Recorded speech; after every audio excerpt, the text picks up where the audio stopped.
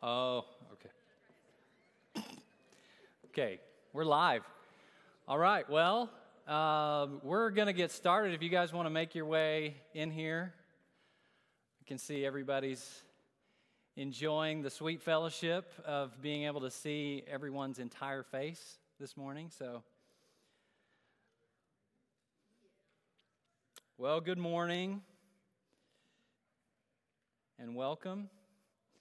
It really is a joy to be with you guys this morning, and a particular blessing to be able to see your smiling faces out there. If you don't know me, my name is Sam Dawson, and I serve as one of the lay elders here at UBC.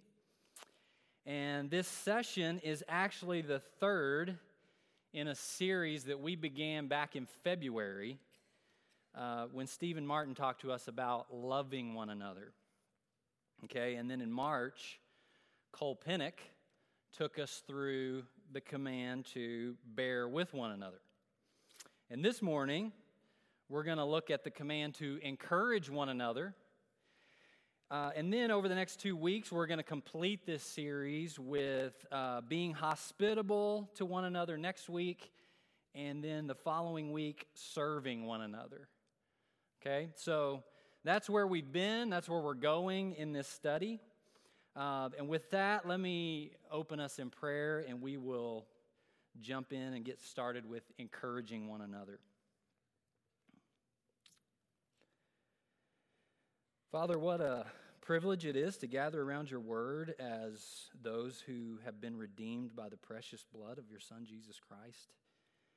I do pray this morning that you would speak to us through your word, and that we would be sensitive to all your Spirit has to say to us through it. Lord, we know that all Scripture is breathed out by you, and that it's profitable for teaching, for reproof, for correction, for training in righteousness, so that we can be made complete and equipped for every good work.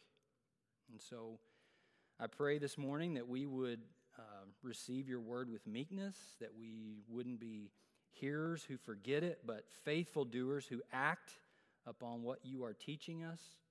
Lord, I ask that each of us here would be changed by what we hear this morning, and that your truth would impact the way we think, the way we speak, and the way we act toward one another. And most of all, that it would help us become more like Jesus, and it's in his name we pray, amen. Well, as I said, this study is called One Anothering, which is kind of a funny title. It's not exactly grammatically correct, but the idea is that we're thinking about how God has called us as the church to live in community and fellowship with one another. And this is something that's obviously very important to God, because the New Testament is packed full of these one another commands.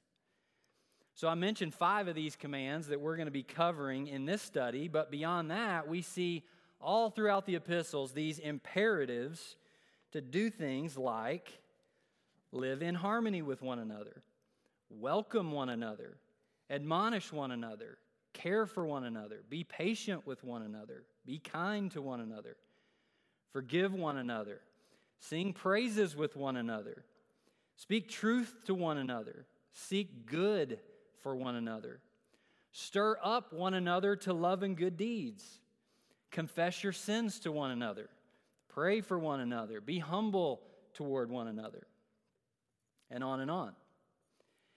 And the context of these commands show that they are primarily intended to speak to the believer's relationship to fellow Christians within the local church.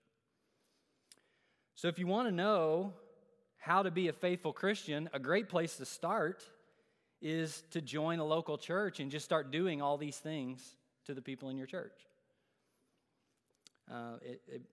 It almost really is that simple, because these really sum up what it means practically to be a follower of Jesus Christ. So here's a question. What's the first and greatest commandment? Love the Lord your God with all your heart, soul, mind, and strength. Right. What's the second great commandment? That's right. Love your neighbor as yourself. And Jesus said there's no other commandment greater than these. And they aren't two separate commands. They're actually connected in that the second one flows from the first. In other words, our love for God is expressed through loving our neighbor, which is why 1 John says anyone who does not love their brother or sister in Christ does not know God, because God is love. And then it goes on to say that if anyone says, I love God, and hates his brother, he's a liar. For he who does not love his brother whom he has seen cannot love God whom he has not seen. So, how do we demonstrate our love for God? By loving our neighbor. And how do we love our neighbor? By obeying these one another commands. So by putting these commands into practice, we build up the body of Christ and we exemplify the love of Christ to a watching world. And so clearly these one another commandments are critical and foundational as part of our lives together as fellow believers in Christ and fellow members of UBC. And the command we're going to consider today is to encourage one another. And before we get into the text, I want to say something briefly about our need for encouragement. So, for those of you who were at the men's retreat last year, Ed Moore actually talked about encouragement. And he mentioned these three movies, Rocky, Rudy, and The Pursuit of Happiness. And basically these movies are all examples of guys who really didn't have much encouragement coming their way from anybody in their lives. But they found a way through sheer willpower and belief in themselves to pull themselves up by their bootstraps and be able to achieve great things. And so there's maybe a couple of people in our church here that are superhuman and that have this kind of Rudy or Rocky kind of ability, but that's not most of us. Most of us actually really need encouragement because life is hard, right? I mean, we're all going through this journey of the Christian life together, and man, it's difficult. Things can be really hard. And so we need each other. We need each other to come alongside us, to help us, to strengthen us, to encourage us, to build us up. So Ed's reminder to us, and my reminder to you, is like, don't treat each other like Rocky and Rudy. Let's not make the mistake of assuming that everybody's just got this and that they can handle it on their own. Because we know we can't. We know how much we benefit from being encouraged by others. So let's be mindful of how much our fellow church members and brothers and sisters in Christ need that kind of encouragement as well. Okay, so let's get into the command to encourage. So we're going to look at where we actually find this command to encourage one another in Scripture, and we'll talk about a few implications of it. So this idea of encouraging each other is actually found all throughout the New Testament, but specifically where we find the direct command to encourage one another is in 1 Thessalonians, which, as it turns out, is also the book where Brad is starting a sermon series today.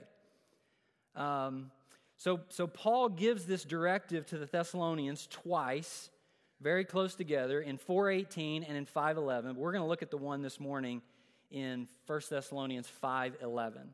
So if you want to open your Bibles there.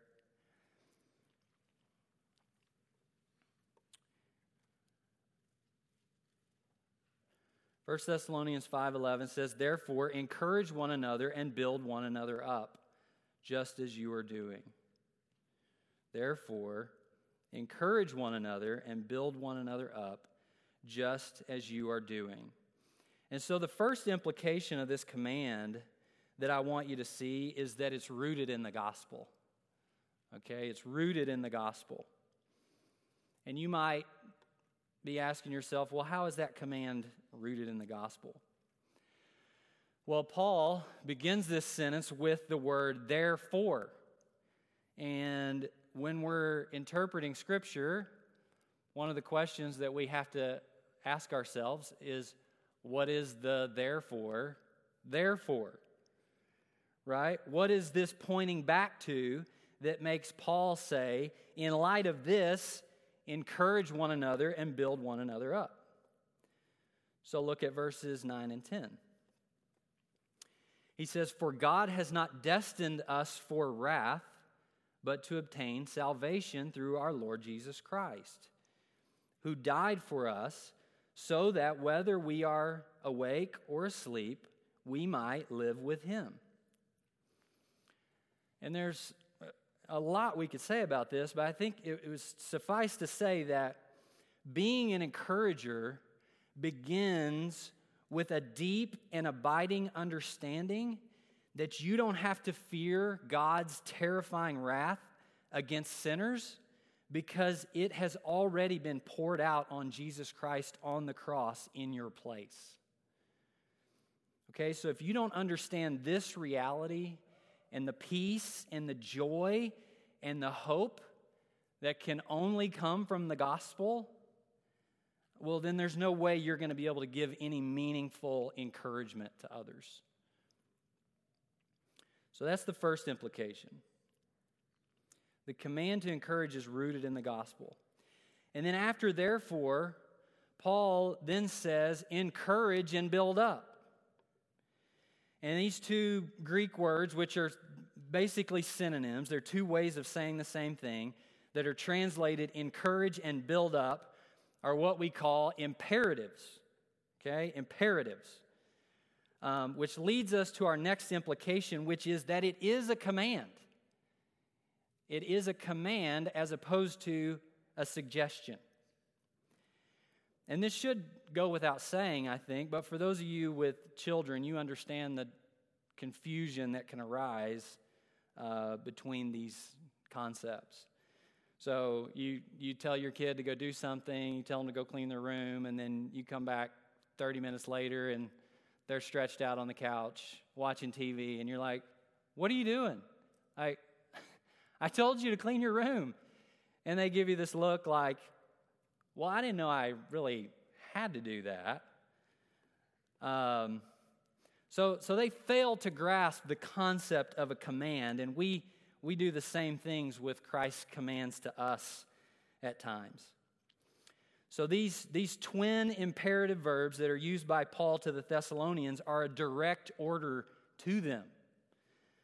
Okay? It's not optional. It's not a recommendation. It's not advice. It's not a helpful tip that he's passing along to them. Okay? No, this is something that he actually expects them to do.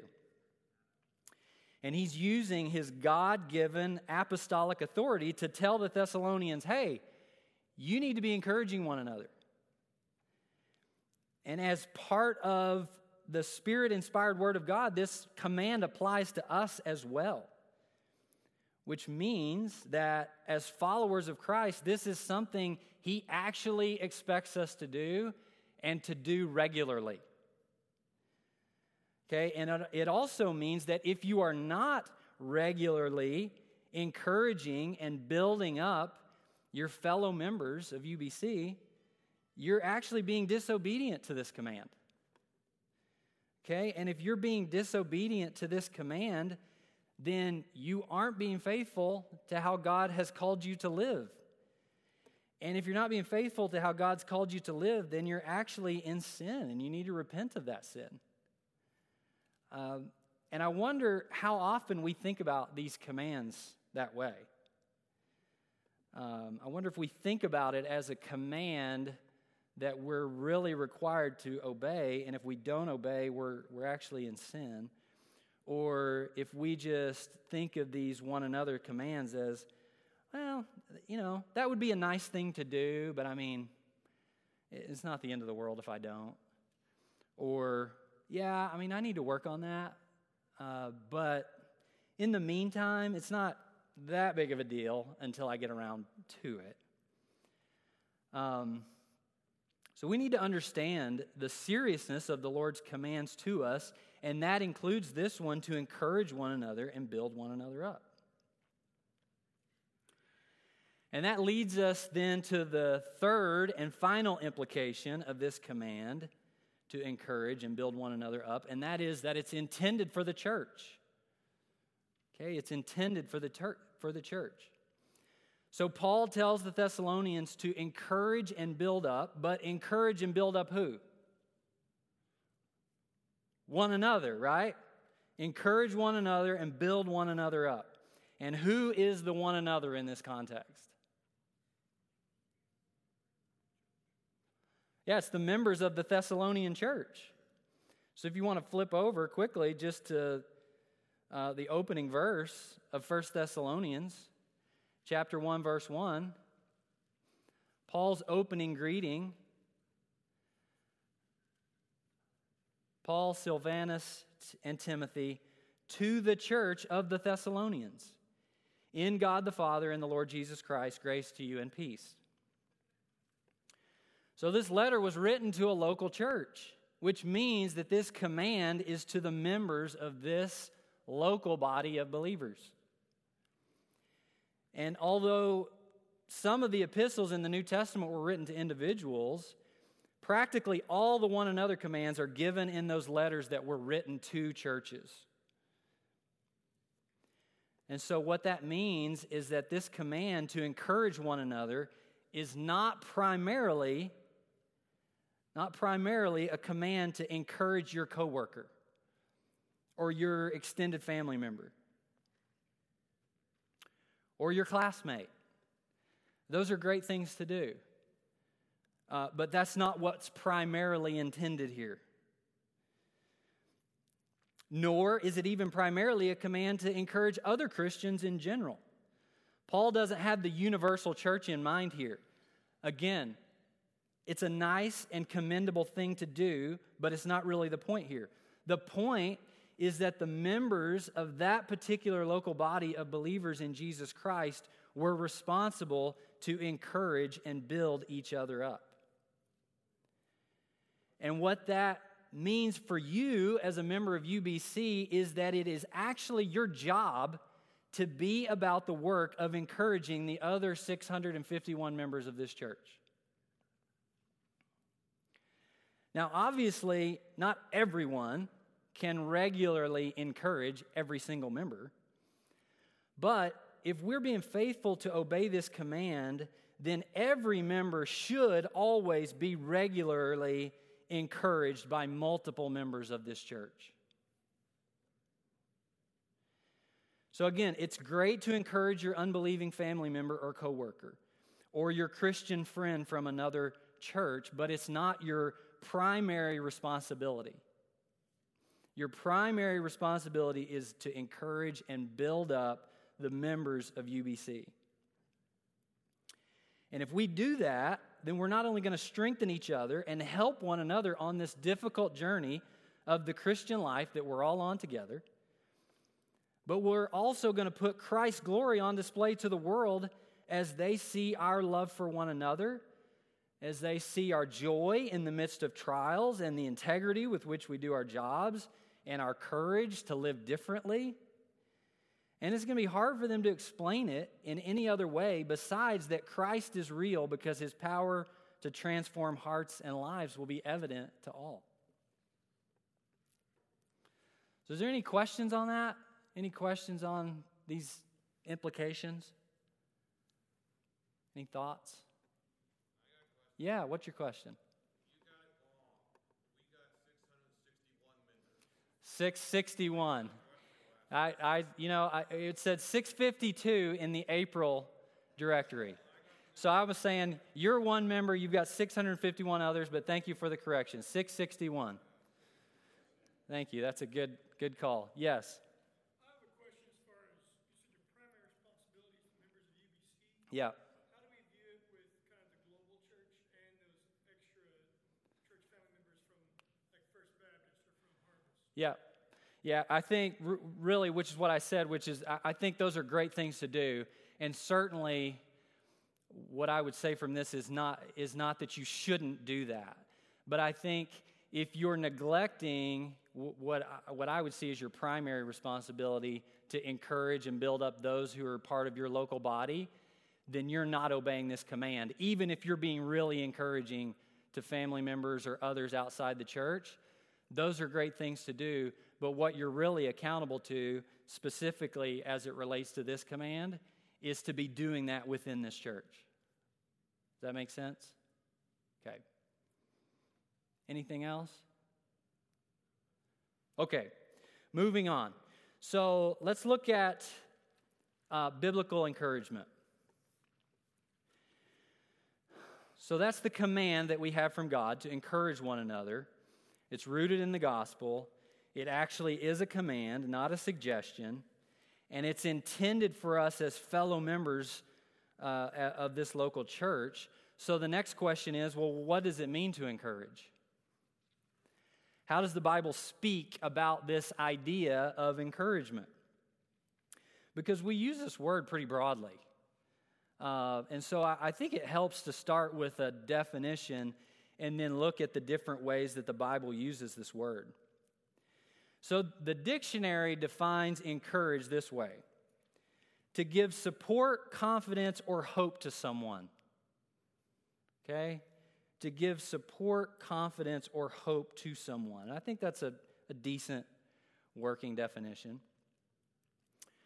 In the New Testament, the Greek word that's translated encourage will also be translated as urge or exhort. Okay, so a couple of examples of this would be Ephesians 4:1, where Paul says, I urge you to walk in a manner worthy of the calling to which you have been called. Or Hebrews 3:13, where the writer says, but exhort one another every day, as long as it is called today, that none of you may be hardened by the deceitfulness of sin. So there's this idea of urging and or exhorting. And then another way that same word is used is to comfort. To comfort. So we see that in 2 Corinthians 1.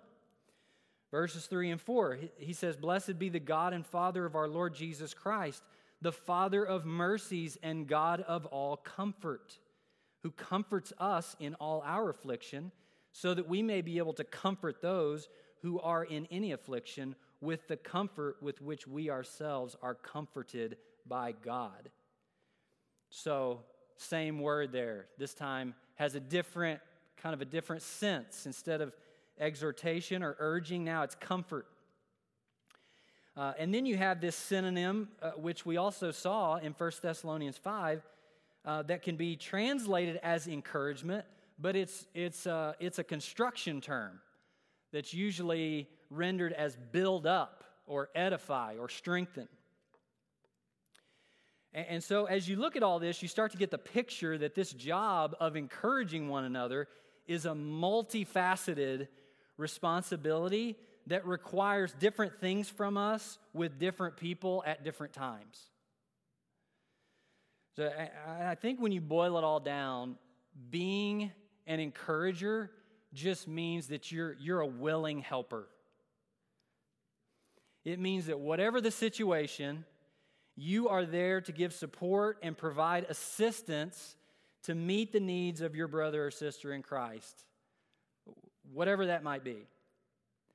So sometimes being an encourager will mean that we are urging or exhorting someone who's struggling. Maybe they're battling a particular sin, or they're just unmotivated to do certain things God has called them to do. So in these cases, the encouragement they need is maybe just a loving kick in the rear, right? They need to be challenged and exhorted to turn from their sin and walk in a manner worthy of their calling. At other times, to encourage will be to offer comfort to someone who is hurting or going through a really difficult trial. Maybe they've lost a loved one, or they're going through a significant health challenge. Whatever it is, the encouragement they need is for you to just be with them, to let them know you love them, to pray with them, to offer them hope by pointing them to the character and promises of God. And there's going to be other brothers and sisters at different times who just need to be strengthened and built up.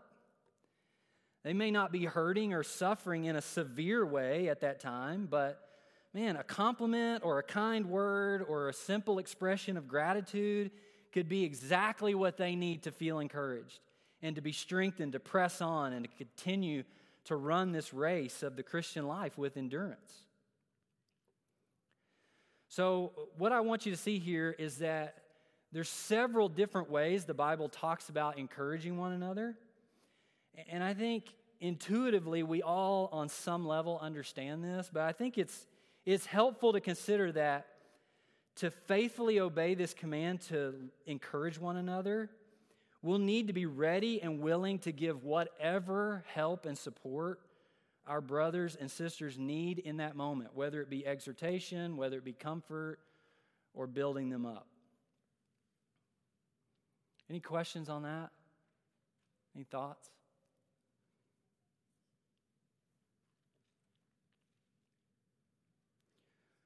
Okay. Well, with the rest of our time, I want to give you some practical ways that we can obey this command of encouraging one another. This is definitely not a comprehensive list. This is just some pastoral reflections, if you will, on different ways that we can be doing this as a church. And the first one is this: don't be a discouragement. Okay, let's start there. It should go without saying that tearing one another down is counterproductive to building one another up. You can imagine how difficult a construction project would be if, as the builders are building, every few days, somebody comes along with a bulldozer and just plows over everything that they've been doing. And that's kind of what we do when we go around criticizing people in the church. Sometimes to their face, but most often behind their back, right? When we just feel like it's necessary to point out every weakness that we perceive that a brother or sister has, or that we just have to get what we don't like about them off our chest to someone else who we think might share the same view. So we've all done it. It's not good. It doesn't edify or encourage anyone. It only tears down and creates disunity. And speaking of one another commands, there are actually negative commands of what not to do to one another, and this is one of them. James says in James 5:9, "Do not grumble against one another, brothers, so that you may not be judged. Behold, the judge is standing at the door." So this is a command with a consequence actually attached to it, saying that if you put yourself in the place of God by judging your fellow believer, then you've opened yourself up for him to judge you. And you don't want that, because he has way more that he can rightly point out about you than you can ever point out about your fellow church member. So I would say, as a general rule, talk to people rather than about people. When you have a disagreement or an issue with them, if you see sin in someone's life that's problematic, then go to them. And that's going to be one of our points of application here in a few minutes. And that can be a great encouragement if it's done in love. But if what you're saying about someone is not something you're willing to say to them, then it's likely best to just keep it to yourself. Okay? So that's the first point of application. the next way we can be an encouragement is to pray for and with one another. So, some of the greatest encouragement I've received from you all is when someone tells me either in person or via text that they're praying for me. And that's a huge encouragement to me. And just this week, several of you have reached out to me either by call or by text to let me know that you're praying for me as I prepared to teach today. And I can't tell you how uplifting that is and how much confidence it gave me as I was working on this, because I knew that there were people in this church going before the throne of grace on my behalf. And James says the effective power of a righteous person has great power. The effective prayer of a righteous person has great power. And so this is not just a nice thing to say to make someone feel good, but when you actually do the work of interceding for one another in prayer, and it has great power to give them actual, meaningful, tangible help. And then when you go a step further to let them know that you are laboring in prayer on their behalf, man, that is an incredible encouragement.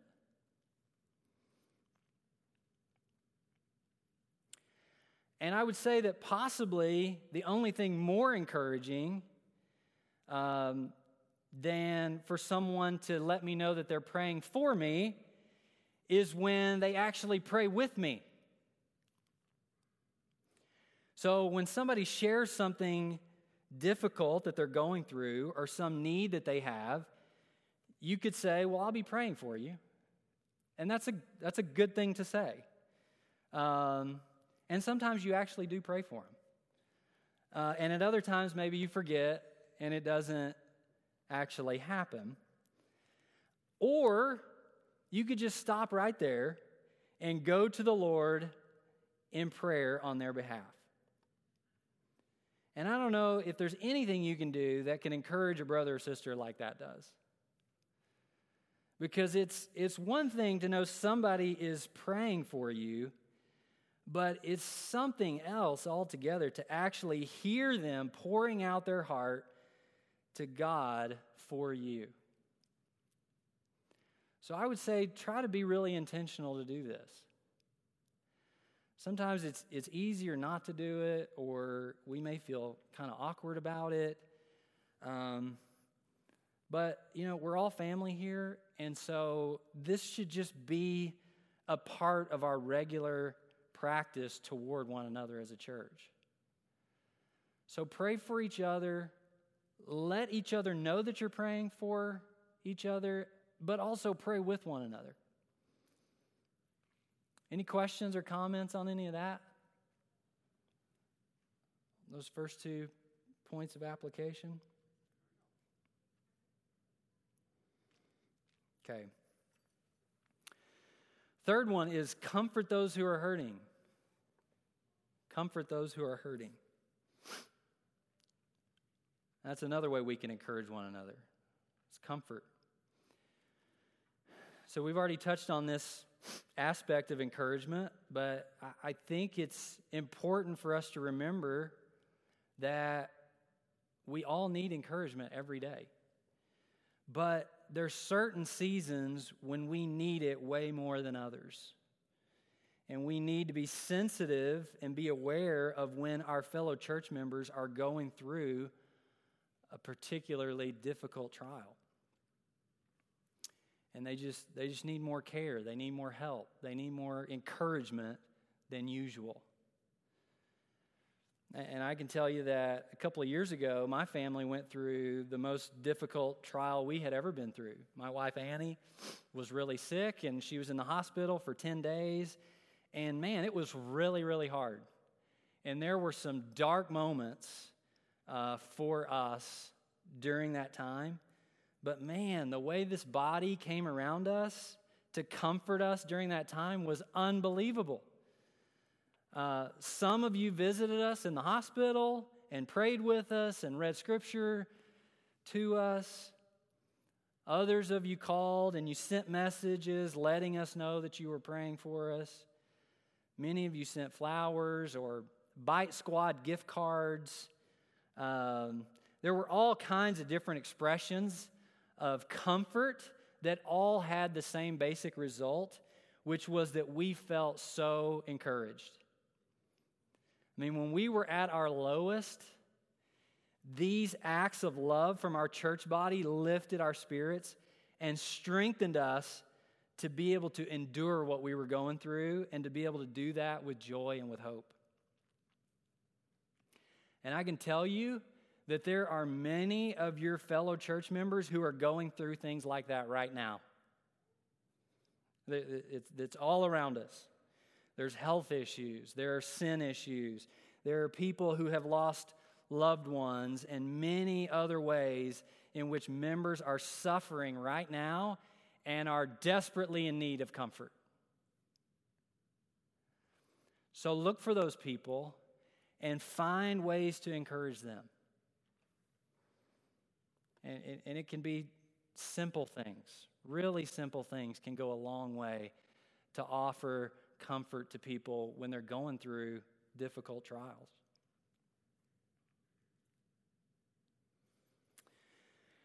Okay, another way to encourage one another is to recognize evidences of grace in those around you.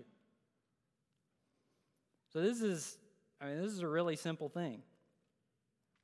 Ed Moore calls this, if you see something, say something. If you see something, say something.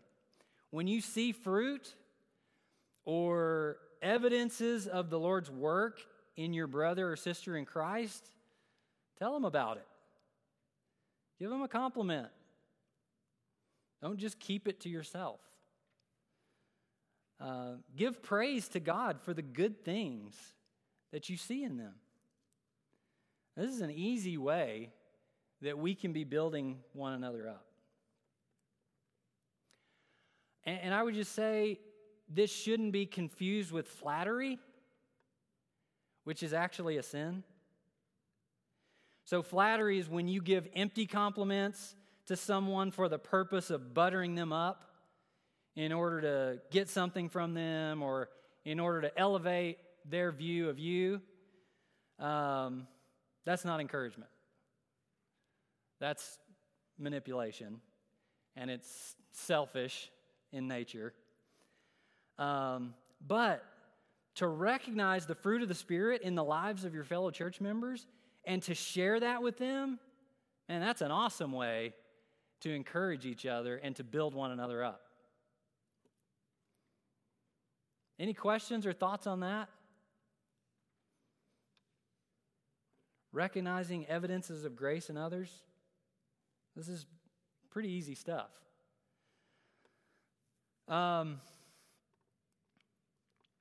Another way to be an encouragement is to lovingly rebuke one another. And this category may be a little more counterintuitive to some of you. Especially depending on your background or your personality. This one may feel a little different, but it actually is part of our responsibility to one another and one of the ways that we build one another up.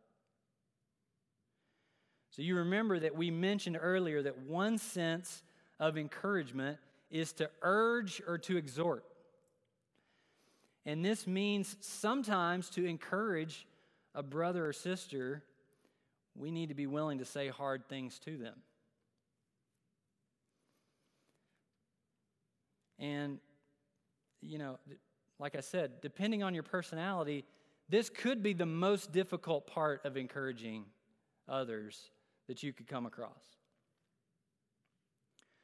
But Proverbs 27:6 says, faithful are the wounds of a friend. Faithful are the wounds of a friend. So this means that part of the encouragement we need from one another is not just to be a cheerleader, but also to confront sin when that's necessary. And of course, this should always be done in love and humility and a spirit of gentleness. But I think it's important to get our minds around the fact that in order to be faithful to this command to encourage one another, we have to be willing to obey every aspect of it, which means that we can't just compliment and comfort all the time. But we have to at times be willing to confront as well.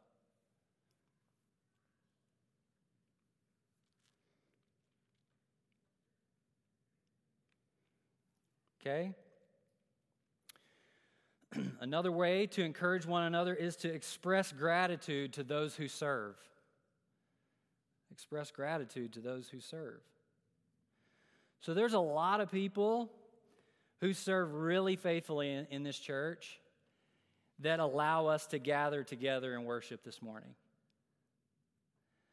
So from the folks who serve in childcare to the deacons doing the sound or parking and greeting. We've got gifted musicians leading us in worship. We've got administrative staff who are doing all kinds of things to facilitate the ministry of this church. You've got pastors and elders who are working really hard to teach and to lead this body. And just there's so many other examples of people who are serving really, really faithfully. And you would be amazed at how encouraging a simple thank you can be to those who are sacrificing in order to serve you.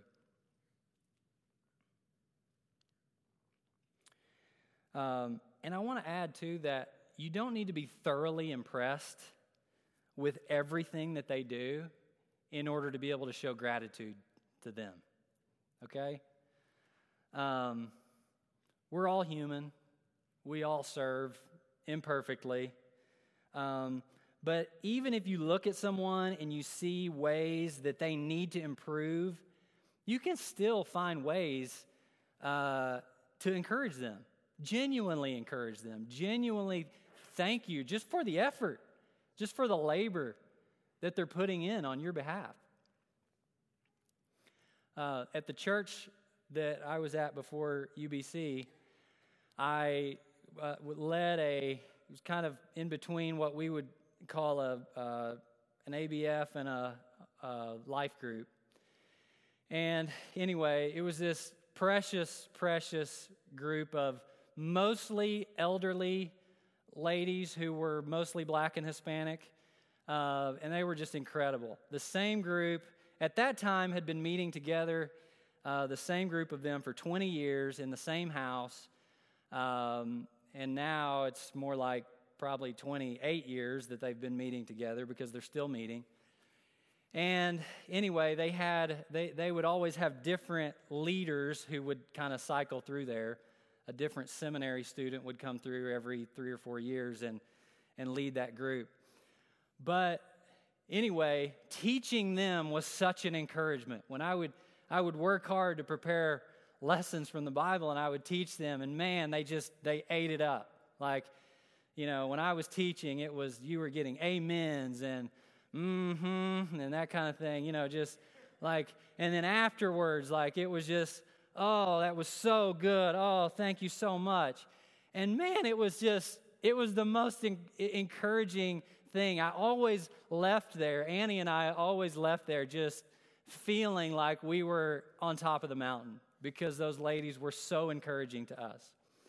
Well, so they always have, they've had all these different leaders who have led the group throughout the years, and they stay in touch with all of them. And our church would every year had this conference for pastors.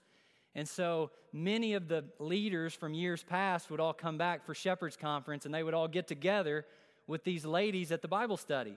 And they would have a cookout. And anyway, so we were there one time, and one of the former leaders was there, and he was leading the devotion for us. And it was so bad. I mean, the guy he was all over the place. I'm texting with another guy who was one of the former leaders, and we're like, what is this guy talking about? This is terrible. Well, what are the ladies doing when this guy is teaching? The exact same thing they do when I'm teaching, which is amen. Oh, that's so good. Oh, praise the Lord. And I was like, oh boy. Like, it just hit me all at once. Like, oh man, I'm maybe not as great of a teacher as I thought I was. Maybe the encouragement that I've been getting from these ladies says more about them and their willingness to encourage me than it does about my giftedness as a teacher. And what they were doing wasn't flattery, okay? It wasn't fake. They just loved me and they loved God's word and they recognized that I was working hard and I was doing my best to try and feed their souls. And so even though I wasn't the next Martin Lloyd-Jones or Charles Spurgeon, they were grateful that I was serving them, and it was easy for them to overlook my shortcomings as a teacher. And their gratitude and encouragement was so uplifting to me.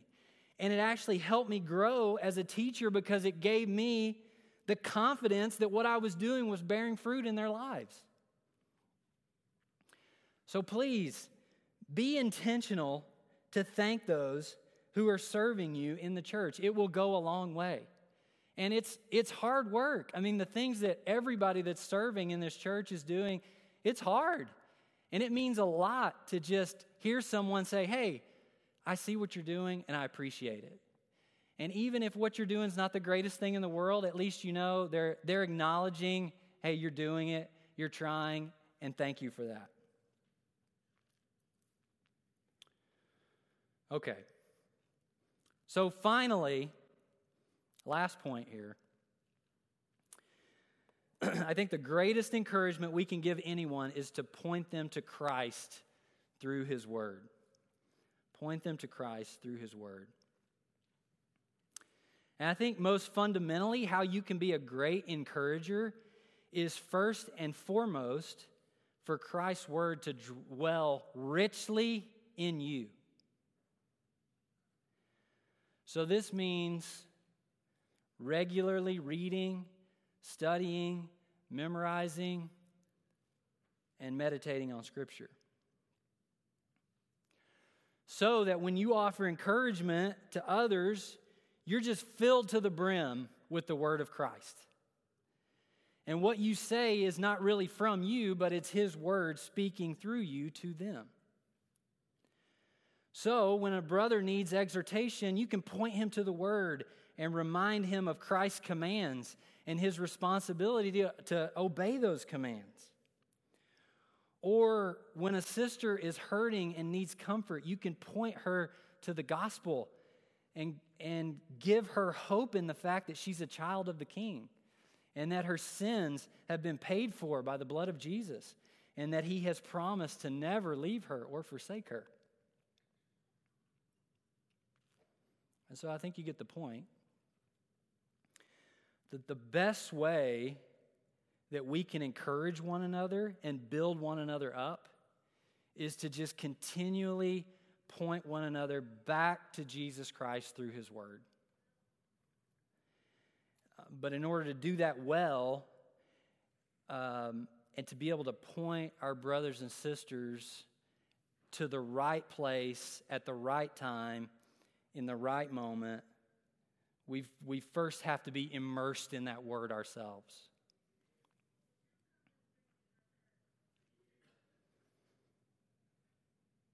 Okay? Any questions, comments, thoughts on any of that?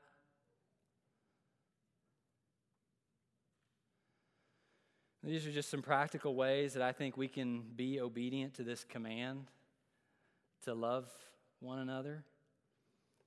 I hope it's helpful. So, if there aren't any questions, no other comments, I'll close this in prayer. Yes.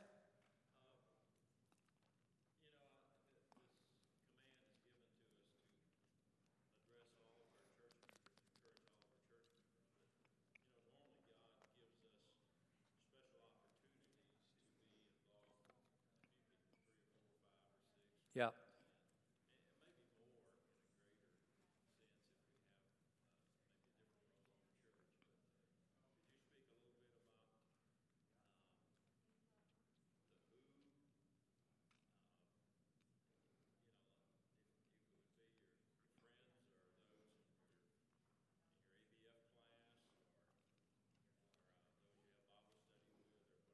Yeah, absolutely. So the question is this command to encourage one another and the members of our own church. I mean, that's a broad category. As it was rightly pointed out, we have 661 members in this church, and yet you, as somebody who's trying to obey this command, you're just one person.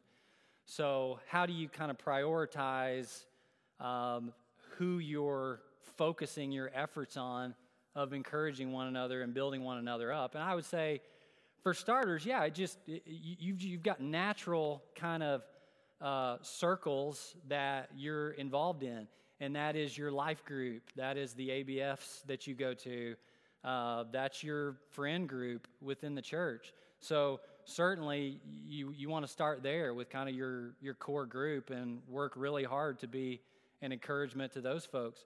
But I would say beyond that, it's great to try to expand your reach and expand your circle as much as you possibly can with whatever margin you have in your life at that time. I mean, I just think we all have different capacity for doing these things. So faithfulness for me is going to look different than faithfulness for you, and faithfulness to the high school teenagers who's a member is going to look different than the stay-at-home mom who's got 4 kids that she's homeschooling. And so I think we just all have different margin, different capacity, different areas of influence. But I think basically what I would say is you do the best you can with what you have. And I think only you can know between you and the Lord, hey, am I doing the best that I can possibly do? Am I doing the most that I can reasonably do? Is that helpful? Okay. Yes. You mentioned comforting those who are hurting. What is a good way to figure out which members of our bodies, besides the very obvious cases in which they're brought up in the pulpit? Yep. What are some ways we can find those who are in need of extra love and support? Yeah, well, we try to do that in our weekly emails. We try to bring needs to the body, so those should be known and should go out in those emails in general of just like the major health issues that are going on, or deaths that occur in a family, or just major events that are happening that would require some extra care, extra love, extra concern. Those things go out. I would say also our deacons of member care are Mike Lawrence and Jack Gilliand, and they are very involved with our homebound members. They're very involved with a lot of people who are going through really difficult things.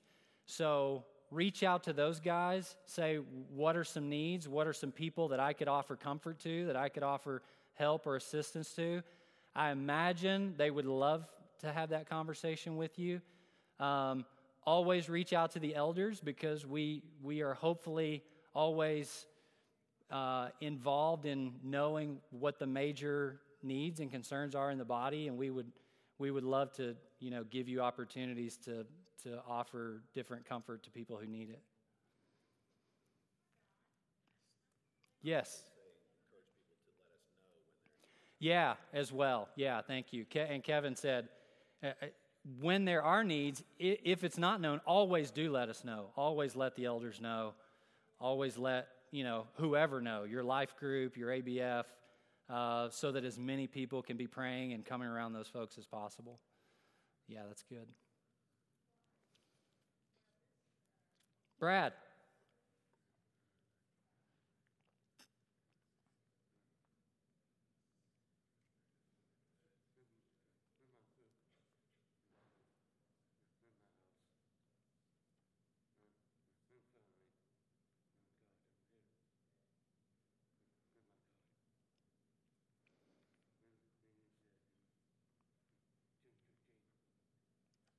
Yeah.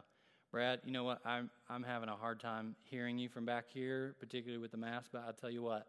Why don't you come talk to me after we finish up here, and I would love to answer your question. Does that sound good? Okay. Any other questions or thoughts? Yes, Jacob.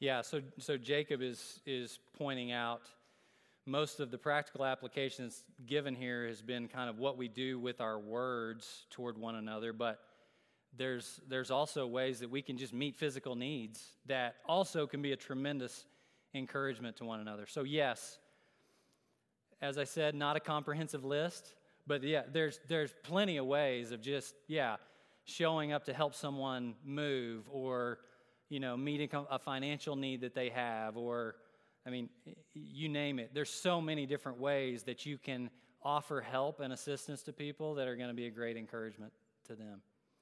So, thank you for pointing that out. Yes?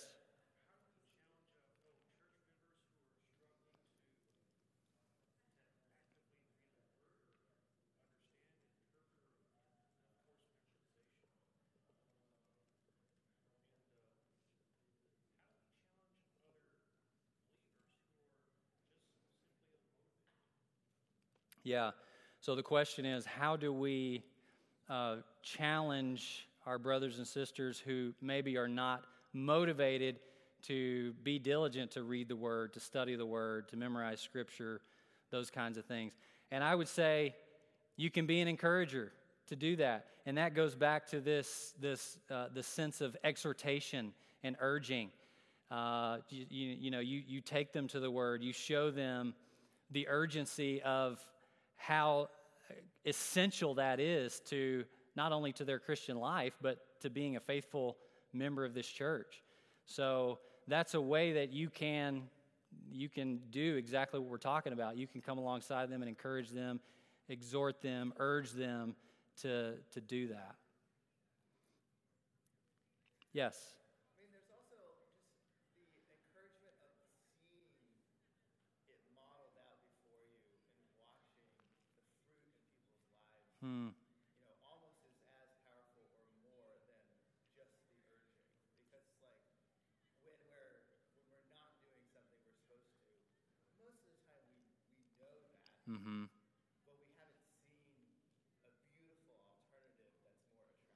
Yeah.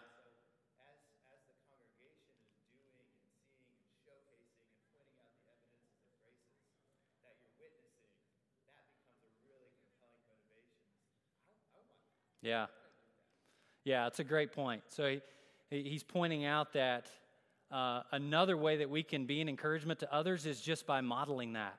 And another way that you can grow in being a great encourager is by looking at others in the church who are doing that really well. And that could be a great point of application here, is just look around at the people who you feel really encouraged by, and that you see other people are really encouraged by, and just do what they're doing. Hang out with Ed Ray. Ed Ray is an animal when it comes to encouragement. He's out of control. And so you can spend time with him and many others in our church like that, who just give us a really great example that we can look to and be like, hey, that looks like Jesus, and I want to look like that. So thank you for that. Anything else? This is a really great discussion. Any other thoughts before I close this in prayer? Okay. Father, thank you so much for your word that gives us such clear commands of what you expect of us, what you expect of us as followers of you, and what you expect of us as members of this church. And I pray that this church would be marked by encouragement, that we would encourage one another and build one another up and that encouragement would be rooted in the gospel, and that it would be edifying and strengthening to the members of our body and to our church as a whole. We just pray for our gathering this morning, that you would be glorified in our worship to you today. And it's in Jesus' name that we lift all these things up to you. Amen. Thank you.